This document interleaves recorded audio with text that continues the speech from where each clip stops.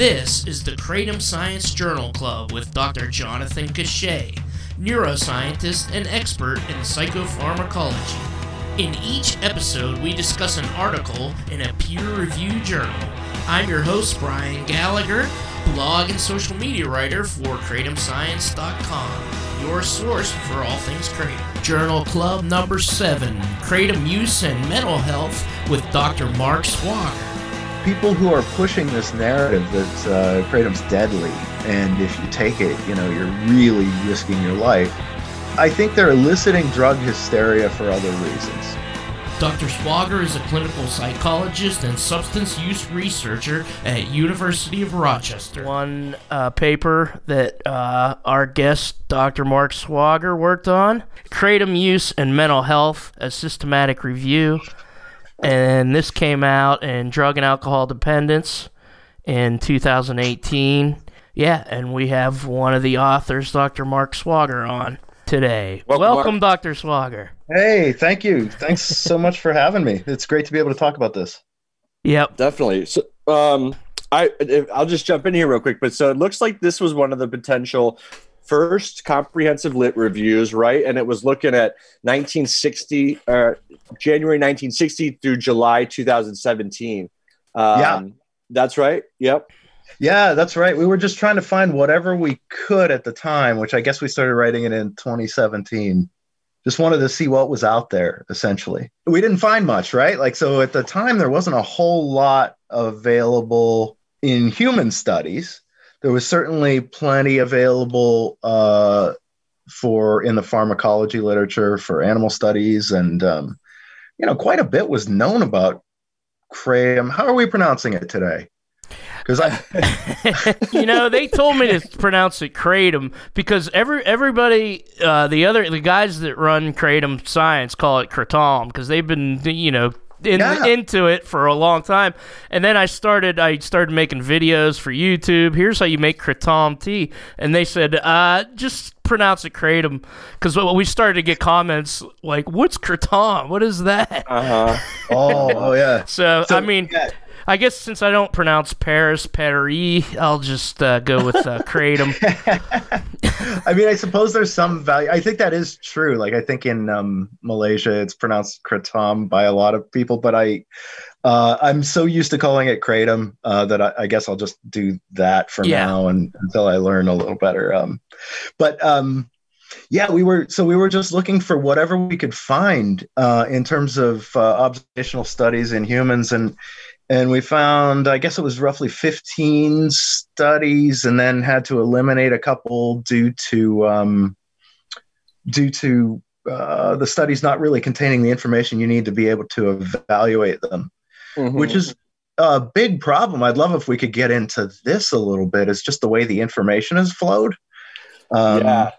I mean, that's what I said in the beginning. I appreciated that you had called out drug hysteria because I think that a lot of people in this sort of controlled substance space recognize drug hysteria as, assuming the worst, banning and asking questions later. Yeah. So it was a review like this was necessary in order to sort of push back against, essentially what would be Kratom madness or reefer madness. Right. I mean, it was happening all over again, just like it will the next time somebody discovers a plant that helps people. Right. Right. And I'm trying to you mentioning that makes me want to go back and look at Carl Hart's. I had a note here to ask about Carl Hart because he's he's pretty good. I've read his book and I watched him on YouTube and stuff like that. Yeah. And he points out really that one of his statistics was something like 80% of people who try drugs don't become addicted to that drug, which is like a good point based on what everybody's perception of even people that have tried cocaine, most of them, and that's considered a hard drug that you get addicted to, didn't end up getting addicted to it. So it's really hysteria around it.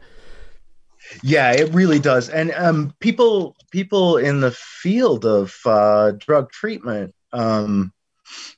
come with differing views, but a lot of that hysteria has leaked over into that field, and it's sad because it doesn't represent what the science is telling us. It's just this sort of emotional reaction to the idea that somebody's tried a drug and now it's going to destroy their lives inevitably. Right. When it strangles the research. And, I've been in, mentioned the, addiction treatment and drug treatment centers. Like, it's hard in some ways to take, been in public testimony, and it's hard to take their opinions objectively because they're sort of in the business of, treating those types of people. And, maybe it's a pessimistic view, but it's also the same way with law enforcement. I mean, they get the most sort of civil asset forfeiture and funding to go after cannabis. If cannabis is legalized, then they're no longer have that revenue stream. So it's always, I think you always want to try to be as objective as you can. But this drug hysteria and just sort of banning and then asking questions later, it not only is bad in general for the public, but it prohibits the science from proceeding. So we can't even really get to that. It sets up so many barriers. And I mean, people think I will give people the benefit of the doubt, even though I know that some individuals, like Scott Gottlieb and people like that, are acting questionably or have acted questionably, knowing the science. I think a lot of people really believe that they are doing good by just banning first and asking questions later, and they don't see they don't see the bigger picture. And Kratom is a great example of that. So if you look at the work we did in 2018 kind of followed a paper we did in 2015, and it's just I have to say, there's nothing new in it, right? Like, so if we look through our 2018 paper, it was just this collation and systematic review of 13 quality studies from both the East and the West, looking at the consequences, good or bad, of Kratom use. Mm-hmm. And what we found was pretty much what everybody else has found. And you don't see that kind of replication in the literature often. Like, it's just been so consistent. Henningfield's group, there was that newer paper by Coe, I think was the first author, and Oliver Grundman and Veltzi and Garcia, and everybody's finding the same things when they talk about Kratom use in people. And so what we found across these studies in very different populations was that people are using it for harm reduction purposes, getting off of opioids and dealing with the withdrawal of classical opioids, and improving mood and anxiety symptoms, post-traumatic stress disorder, and treating their pain. And these are the things that have been found in every observational study, every survey that is, a valid and a higher quality piece of work. The fact that the studies are from different, regions of the world and different sort of funded by different groups, done by different researchers, and the findings generally follow along the same path. Like I think it solidifies a little bit further that this is, at the very least, that humans are doing this because it provides some functional benefit to them. This is what they say it is. We need to go in more. Yeah. And it's all like every time there's a new study, and we are sort of stuck at the level of either sort of basic science or observational studies until the clinical trials are done. But that's been an interesting point of contention, right? Because on one hand, the folks who are coming out and warning people about Kratom use are citing a lot of case studies and toxicology studies that have all of these limitations. And on the other hand, they're saying we won't know until we get clinical trials. And there's a little bit of truth to that. Like, if there are long-term and significant rare health risks of this plant for humans or certain people based on pre-existing conditions or genetic makeup or whatever, we won't know until those come out. But that doesn't mean we know nothing. Right. And it also doesn't mean that, case studies where you pick somebody with liver damage and check to see whether they've used Kratom and then publish it, doesn't mean that those tell the story either. So it's right. Yeah. Exception isn't the rule. Right. And there are reasons why these studies are published. Like, you know very well, like, first of all, people have to publish to advance their careers. Uh-huh. And Kratom's not hard to publish on because it's a topic of interest for a lot of journals. Like the case studies that are often pulled together and cited as reason for concern, it's not like they're not, they don't matter at all. But you could make the case that, I don't know, gummy bears cause liver damage if you wanted. Right. Yeah. Yeah. Or milk. They all had milk in their refrigerator. I think there was a black licorice instance a couple of weeks ago where a guy just ate nothing but black licorice for 3 weeks and died. Jeez Louise. Yeah, that was pretty Wild crazy. Time. Wow, that was a party. But he got it for the kids Jesus. for Halloween, I guess. And I have a couple of questions that relate back to the drug hysteria. Now, you looked at studies that go all the way back to the 60s, I think. Our search criteria did that, but I'm not sure what the earliest one was. I don't think it was. Okay. Yeah, the earliest I noticed in the references was 95. Was that because they got redundant, like the older you got? There's one really highly cited one from like 75. I don't want to say the name of the researcher. I mean, it was an early study on kratom use in humans in Thailand.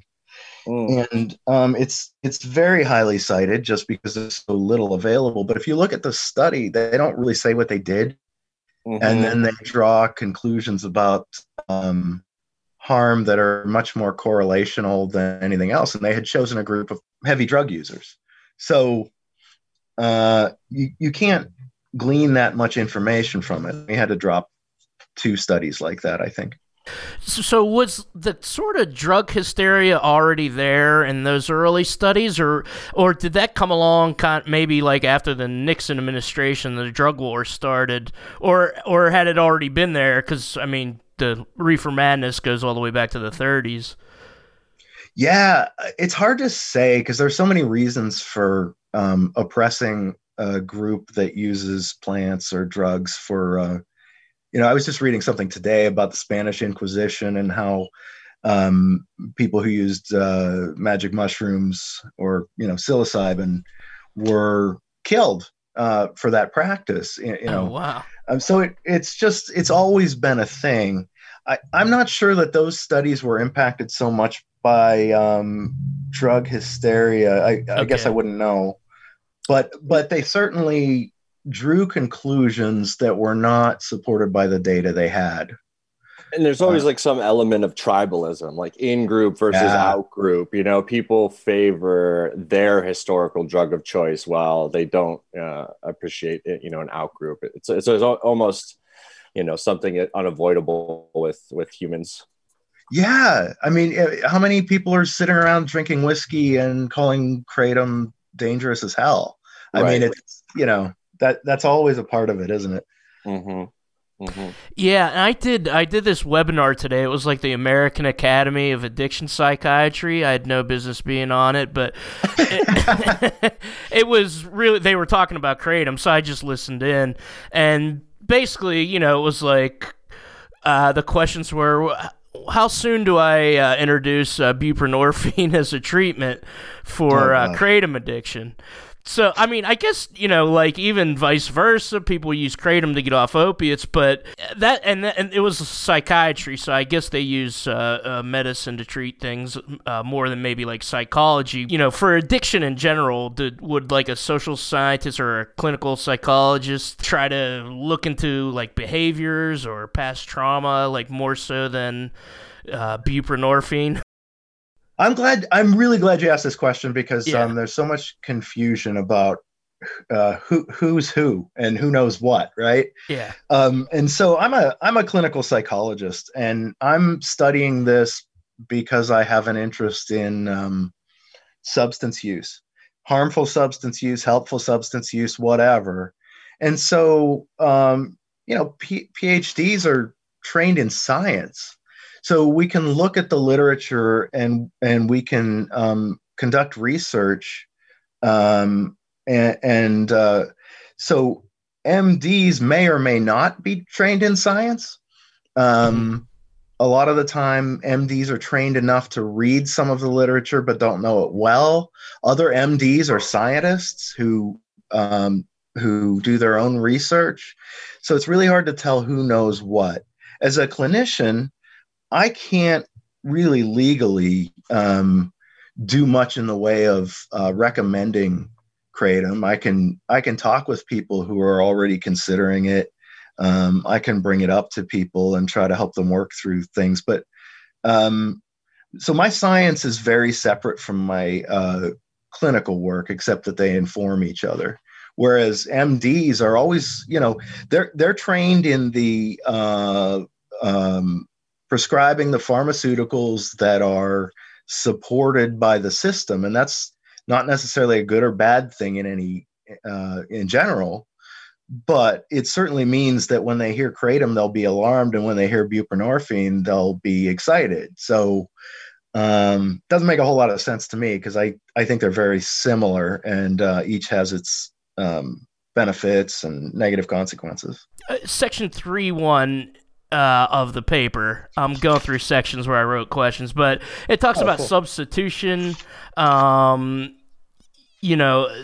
people would say you're just replacing one addiction with the other. This is kind of the same as the last question, really. But, I mean, is there something to that argument, since Kratom can be habit forming? We've seen a lot of people that have wanted to get off of Kratom, and is there anything in any of these that show maybe how many people have become addicted to Kratom that have tried it? Would it be like Carl Hart's percentage? Would it be like 10% or something like that, or is there even anything to show that? Boy, that's a really good question. I think we know more about the consequences of being dependent on Kratom than we do about the percentage of people who will become dependent on it. What we know is that Kratom dependence is for a small percentage of the population is a big deal. But if you look at the studies we've got now, they suggest that even people who are dependent on Kratom are functioning relatively well socially. They're maintaining their jobs. And they, and if they have to withdraw from it, it's relative to classical opioids. It's easy. Maybe that's not the right word to use, because those people who do have a really difficult time with it exist, but the withdrawal period is shorter. The symptoms are less severe. It's a relatively forgiving plant. So you're going to have risks and benefits with anything.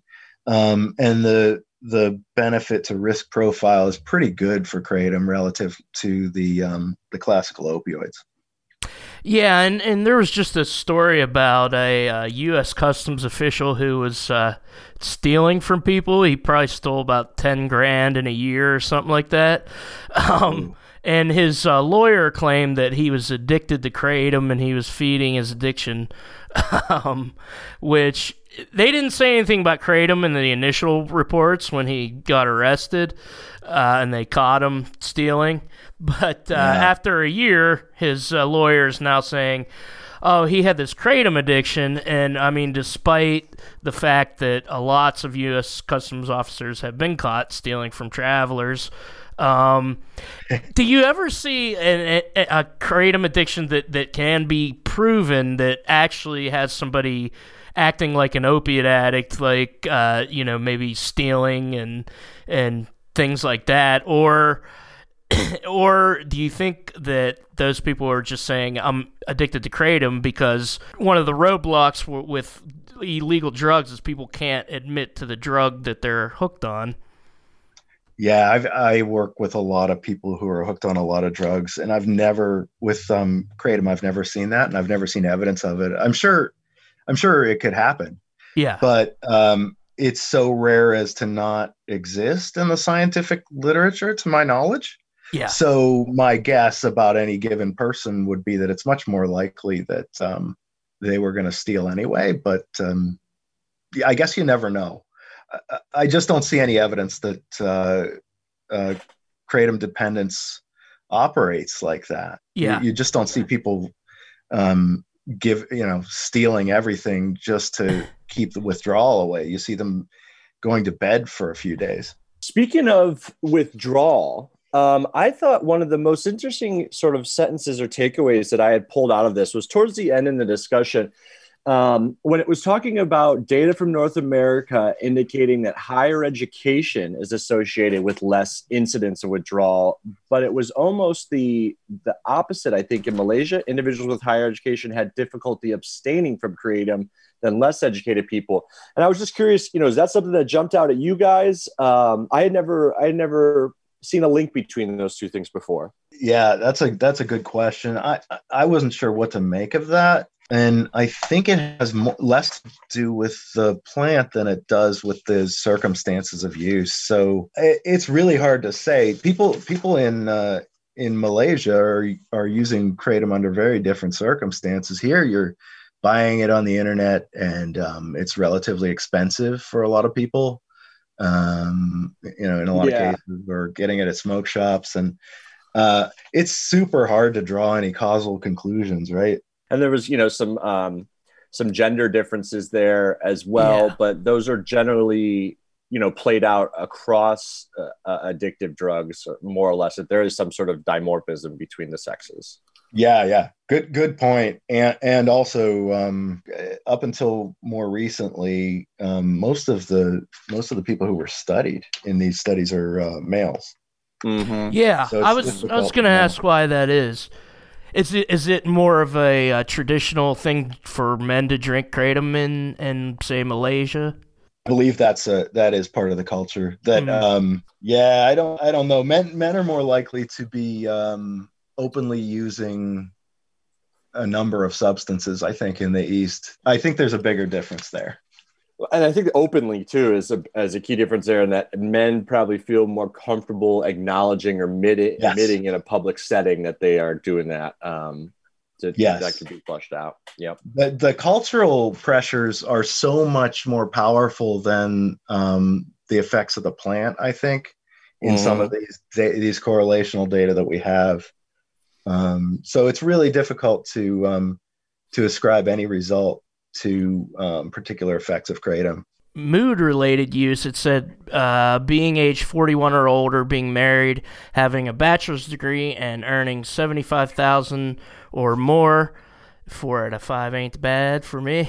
Were negatively associated with mood-related use. Is there any reason for that? Men have, especially men who are being studied for substance use, have fewer mood problems than women. Men, in general, and this is a very general statement, but it does tend to operate throughout the literature on drug use. Men tend to use for reasons like stimulation, celebration, other things like that, whereas women will use more for mood-related problems. And that's not to say that men don't also use substances to alleviate mood problems. It's just that it's more common in women. And I think that just goes with women also having more problems with depression. The rates are higher in women. And anxiety, at least as reported anyway. Right. Women tend to report more depression and anxiety than men do, whereas a lot of men in, for instance, in substance use treatment, will report trying to alleviate boredom and also just sort of cultural factors. You're speaking with us from Pittsburgh, and I came from a steel town in Pennsylvania, and I know that back in the day, a lot of guys used to go to work, and then after their shift would go go to the bar, straight to the bar. Yeah. And that was part of the culture. So I think things like that really play a big role in it. And it's hard to pull apart gender differences. I was actually, when I was looking at this, I was thinking about my grandfather who went to the pub all the time. And, you know, my grandma stayed home and complained about him to my mom. But it was just like, yeah, I mean, my dad used to take me down there and it was all old men. There weren't many old ladies in there. It's kind of, yeah, that's kind of the kind of goes along the lines. And the same thing with, like, it used to be, you know, only a few decades ago, it was like stigmatized for women to smoke. And it's also said sedation has been reported by very low percentages. I don't know if that was in reference to a particular study, but I guess that might just be in general because mostly people get energized with low amounts of kratom in general. I was going to ask if there's a difference between how people use it in the U.S. and in Asia, because I think it seems like people use more kratom here, like in powder form, rather than drinking as a tea. Yeah, I think we've got sort of these. We got the powder, and then they've got the tinctures and the sort of higher alkaloid stuff here, because it started coming over in like 2000 it started or so, and whereas culturally, at least as from what I've read, it was chewed as leaves, or is chewed as leaves in Thailand and Malaysia, and so I think there's a higher chance of being sedated by these stronger concoctions that we have here, relative to the reported cultural use in Thailand. I've never tried the chewed leaf approach. It just seems like even that, and thinking about with coca, like it just doesn't. And you know, I'm a tobacco user too, so I don't know. Maybe I just have already picked a plant I want to put in my lip, and just haven't tried it kratom yet. It seems difficult, doesn't it? Like, yeah. Well, I don't know how that would work, really. But yeah. They do it. Do you see lots of evidence of smoking or vaping? It does say that in the introduction. No. Very little. I know that it is possible to do. I've not tried it. I'd imagine it would be rough, but I haven't seen much evidence of it. And especially because it's so, like, anybody you talk to here who's using it is getting it through these highly processed ways, right? So we're getting like powder, and they're maybe making tea out of it, but a lot of people are just doing the toss and wash, where you just drink it down. And so I think that's leading to a lot of differences in the effects of it. Yeah. Not a lot of terpenes in kratom that I'm aware of either, so it probably doesn't taste that great. Oh, I doubt it. Yeah, and I mean, a lot of people report constipation, but I'm pretty convinced that that's a physical thing of actually swallowing wet powder and creating like cement in your stomach. Because I've only ever made tea out of it, and I've never had any of those types of issues. I mean, in general, if you look at all the literature, just talking to people and what they've experienced, it really is just sort of it is a partial opioid agonist. So there may be some constipation, but it won't be like taking Percocet. And there may be some withdrawal, but it's not going to be like if you quit heroin. So it offers the potential for pain relief and other benefits. But you just don't see the level of side effects that you would get with classical opioids. You certainly don't see the respiratory depression, which may be why all of this politicization has gone on. This is a perfect substance to make into a pharmaceutical, and I think that's probably got a lot to do with why false narratives are being pushed.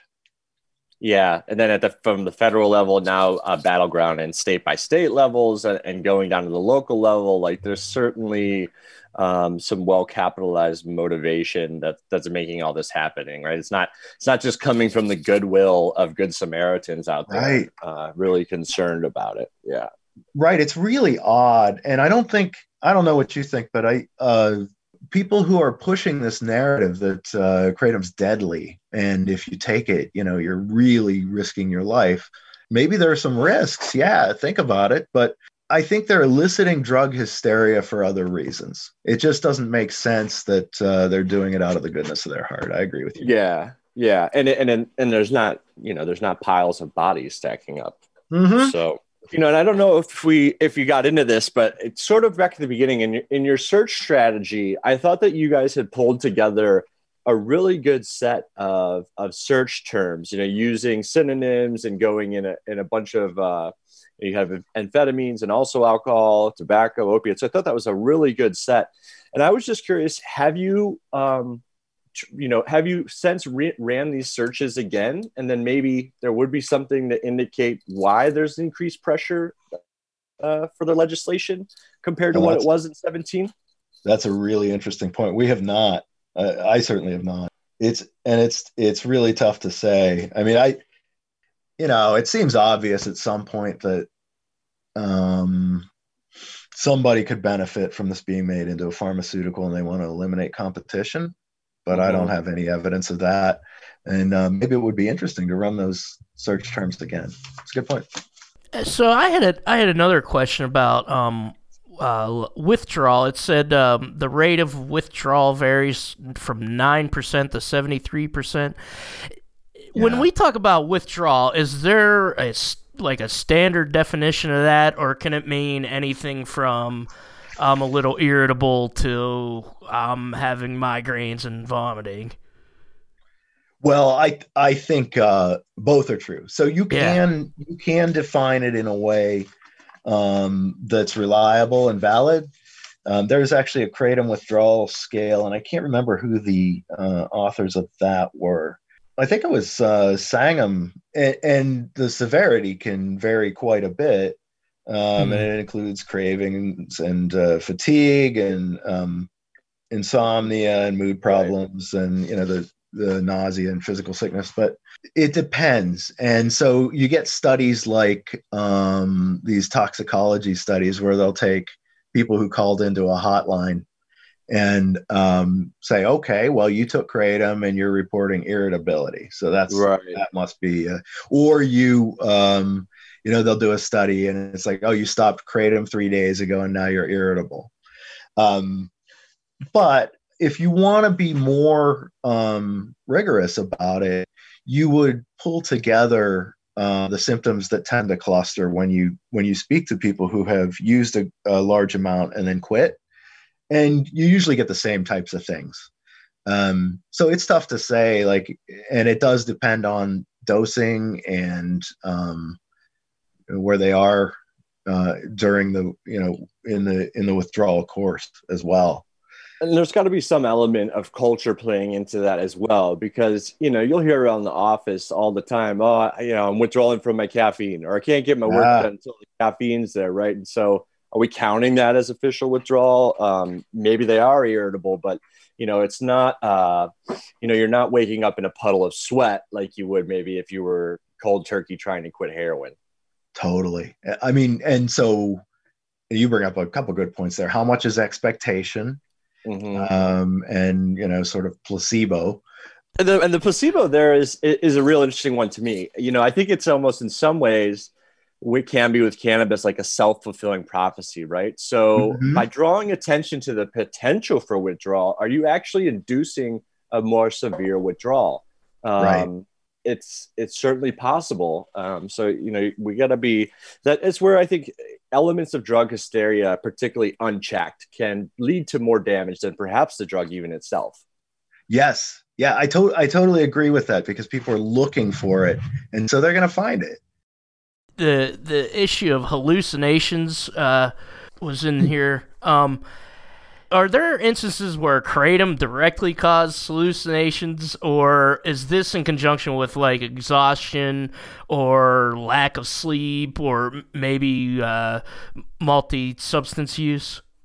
So that's a really good question.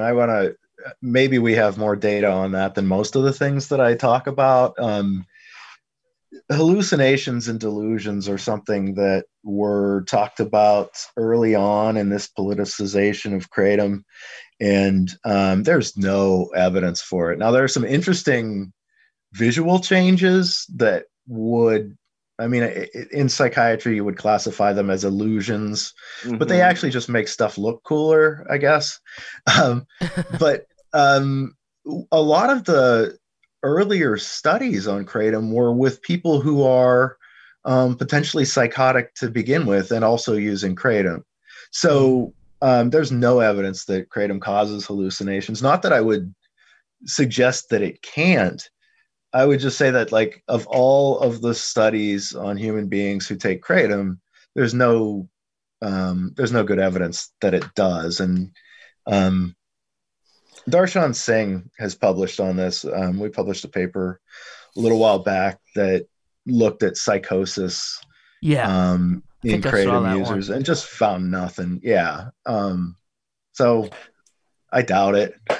I find it interesting the effects that it can have, though, on your eyes and your visual way in a way that at least I've never experienced with, like a hydrocodone or an oxycodone or heard people describe. But like, generally, if you take too much kratom, you get the wobbles and your eyes in some ways like sort of lose focus in the periphery. And it's unlike anything, any other drug that I could really make an analogy to. And I don't know why. It's just interesting that happens. It's very interesting. And I like the fact that you pointed out that it doesn't occur with classical opioids. And so that gives us an idea of the number of different things that are going on, maybe with serotonin or, other systems that haven't been explored particularly. Right. I've heard it. I've heard the kratom visual effects described as similar to psilocybin before it really kicks in. I thought that was interesting. And there's almost there is a certain amount of consciousness expansion associated with kratom. It's small, but it is notable. And a lot of people have pointed out that music sounds a bit better, or food tastes better, or visual effects are more interesting. So it certainly, I don't know much about the pharmacology, but it certainly indicates that things are going on that are not with classical opioids. I think that that the acuity in hearing and sort of like a higher sensitivity to hearing, or like a lower threshold, attention threshold, is similar across the board. But the eye thing, perplexes me, and I think it does draw attention to the fact that they are, somewhat same but different, and different in ways that are significant physiologically. It's a super, and there are a lot of things that are interesting about it. Most notably, its utility, like getting people off of opioids and maybe saving lives. But but things like this, things like a different sensory experience, that's fascinating stuff. Case studies present a rather low level of evidence due to overrepresentation of extreme events. This is talking about case studies versus... Has there been, on the other hand, any studies with groups of people that showed a overall negative mental health outcome? Because I know that Darshan Singh study you mentioned, the couple of guys who had psychosis it wasn't a bigger percentage than would have anyway without the kratom. So has there been anything like in your review or anywhere else that showed that maybe like an overall negative mental health outcome? I guess you could say that among people who begin using it and have a great deal of difficulty putting it down, and who go into withdrawal, they'll become irritable and angry and sad, and it'll have a disruptive mood effect if you get hooked on it. Mm-hmm. And I think that's worth noting. It's not it's not of no risk. Yeah. But other than a kratom use disorder, which I suppose is a thing that's possible, and we do see indications consistent with that. I haven't seen anything that would indicate that it's causing negative mental health effects just by being used here and there. Because the thing I think about is a lot of people, they say that there's a term addictive personality, and I don't know how well that goes with the science, but is it that, a lot of people are already addicted to opioids, they switch to kratom, and they might develop a bad habit with kratom as well? Is it just something that they might have to address some other way, like maybe like childhood trauma or something like that they would have to address, and not necessarily dependent on whatever substance they're hooked on? Absolutely. I think you hit the nail on the head there. Kratom as a harm reduction tool is super useful, but you're assuming that people are maybe hooked on Percocet or heroin. And so then being hooked on kratom is a godsend, because people get their lives back and maybe don't die of an overdose. Mm-hmm. On the other hand, it doesn't deal with the underlying issue. If people with childhood trauma and other poverty and just some of the socioeconomic problems people have, it puts them at risk for trying to alter their mood in any way they can. And anybody who's in that situation could get dependent on kratom. It looks like it doesn't happen particularly easily. And it also looks like, for most people, and it also looks like when it does happen, it's not the end of the world. So, what are people replacing alcohol with? Because alcohol is pretty deadly if you get hooked, right? So, and the variability there, even beyond the socioeconomic factors, variability in dopamine sensitivities or receptor profiles. There's just a number of, from multiple angles, a number of facets that can go into that. So people say, "Oh, I got the addiction gene from my dad." Oh, it's sort of like, well, you're conflating, probably 20 or 30 different variables that could contribute to that. But, to say it's one thing is tough. Some people just feel shitty, a lot of the time. I mean, that's really the science. You can write this down. The science is that some people feel shitty most of the time. And those people want to do a lot of different things to try to fix it. And some of those things are harmful. So, but so it is, I mean, just getting back to the original question. I mean, addressing that is the point. But I think that's where a lot of addiction counselors go wrong. They think that there's one way to deal with it. They think, well, you're going to be abstinent from it and you're going to get therapy to heal your trauma. And that's great, but it doesn't work for everybody. And so for those people who are not going to be abstinent and who are not going to get therapy, or who therapy doesn't work for, or medications don't work for, what's wrong with reducing the harm and increasing their likelihood of surviving? Yeah. And this perfectly leads into my Marky Smith question. I was wondering when that was coming. I'm glad I waited till the end. If Marky Smith had discovered kratom instead of alcohol and speed, would he have written all that great music? He would have used it once and gone back to the alcohol and speed. Yeah, that great music. Definitely. Yeah, that's my answer too. I think he's one of those people who felt miserable and did whatever he could to deal with it. And we're fortunate that he survived as long as he did. He was so pleasant in all his interviews. Was he really miserable? Didn't he try to put out a cigarette on one of the reporters? I think he did. Probably. So, probably. Yeah. Marc, glad you could join us. A lot of fun talking to you. Thanks, John. It was really good to be here. I apologize for the initial miscue there. Thanks a lot for a good discussion. Thank you, Dr. Marc Swogger and Dr. Jonathan Cachat.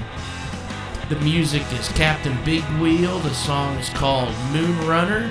The Kratom Science Podcast is written and produced by me, Brian Gallagher, for KratomScience.com. Like, subscribe, give us 5 stars, and take care.